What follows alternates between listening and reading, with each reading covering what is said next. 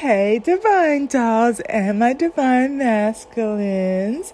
So, as you can see in the title, another saving challenge that you can add. I know I'm adding all of the cute, quirky savings challenges to my Excel sheet that I would like to participate in.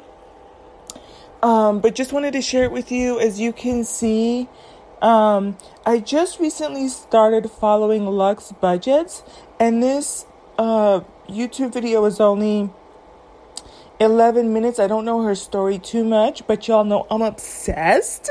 I'm obsessed with these cash stuffing, sinking funds, envelopes, and all the stickers.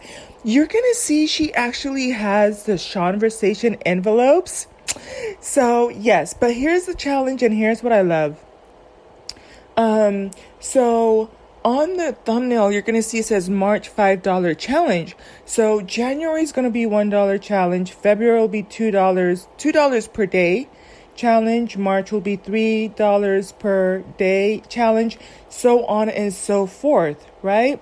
And so, what you'll do is you'll probably have like your mini cash envelopes for your wallet. Like, let's say you have $50 to spend for going out to eat, 100 for gas, 80 for manicure, 80 for pedicure. So you will put those $20 bills, and that will go in your purse, and that's that. Then you will have your sinking funds binders. So you might end up having a total of 4 binders. And then I say all of that to say this is her savings binder, which is so cute. It's a transparent one. Hers has, I don't know if it's, here we go, let me go here. Oh yeah, it's just clear. Super duper freaking cute. If you guys go check her video on her January 1 challenge, you'll see the binder and whatnot. But yeah, so there's something to think about. And even if I were to take on that challenge, we're going into August at the time I'm recording this. If I did $8 a day for 30 days and then $9 and whatever, 9, 10, 11, and 12 for the rest of the month, I will have hit my $1,000 savings challenge. Would have gone just over that a little bit, if not almost double, if I'm not mistaken, right? So there's another fun way to hit your 1,000 for emergency fund. And that one, like I said, I want to keep cash on me, but also in my checking account, and kind of fill those out and diversify, so on and so forth. So with that being said, the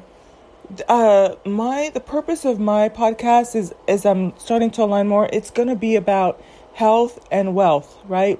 So you're going to be hearing, if I hear any other savings challenges, I will share them with you. There might be some that I won't necessarily jump on board with, but if I hear anything, I'll let you know. Like a really super cute one that I heard, and it's cute to me because at the end of the day, as single as I am sentimental. My Mars is in Leo. Nobody's going to love more than me. Scorpio sun, no one's going to love sex more than me, right? Type of thing. So, but I love romantic gestures. I love things that couples do together. I love that whole aspect of it, right? The romance of it. But one of the challenges that comes up is the 100 envelope savings challenge. So in this one, you're actually getting a 2-for-1, right? You're getting the monthly savings challenge, one for February, 2 for March. 1 for January, 2 for February, 3 for March, so on and so forth. $12 a day for December, right? Hopefully you get the pattern. But the other one I've heard of is the 100 envelope savings challenge. And what you do with that one is you can get a box of envelopes for like $4. And then on the outside, you're going to write 1 to 100. And every day you pick 2 envelopes. And it's like, let's say you pick 1 and 15. So you'll stuff one with the $1. And then the $15 envelope, you'll put 15 in that one. Sometimes you might get 75 and 100. So you'll put 175 in those. And that one I do believe would be is it a 5-month challenge if I'm not mistaken? I'm not sure the math, but you could take your time with that one because there's 365 days in the year, Well, you wouldn't be doing it every day. Yeah, I do believe it's supposed to be a 52-week challenge. So you could pull two envelopes every week. That's what it is. It's supposed to be like a 52-week challenge. So every 2 weeks, you pull two envelopes. No, every week you pull two envelopes. Bear with me, guys. Every week you pull two envelopes because it's 52 weeks in a year, and you have 100 envelopes. But the cute part is this one lady was saying that she does it with her husband, right? And they have fun, like just picking out the envelopes to see, how much they're going to put towards the savings. And I love those type of things I've mentioned before, like with Magnolia Budgets. I absolutely love that she has a binder for her and her new fiance type of a thing. And I love to see that for a new couple. And so they're putting together money for she started setting up his account because she takes care of all her finances, but he really likes the sinking fund. So he gives her the money and he tells her what envelope he wants the money in.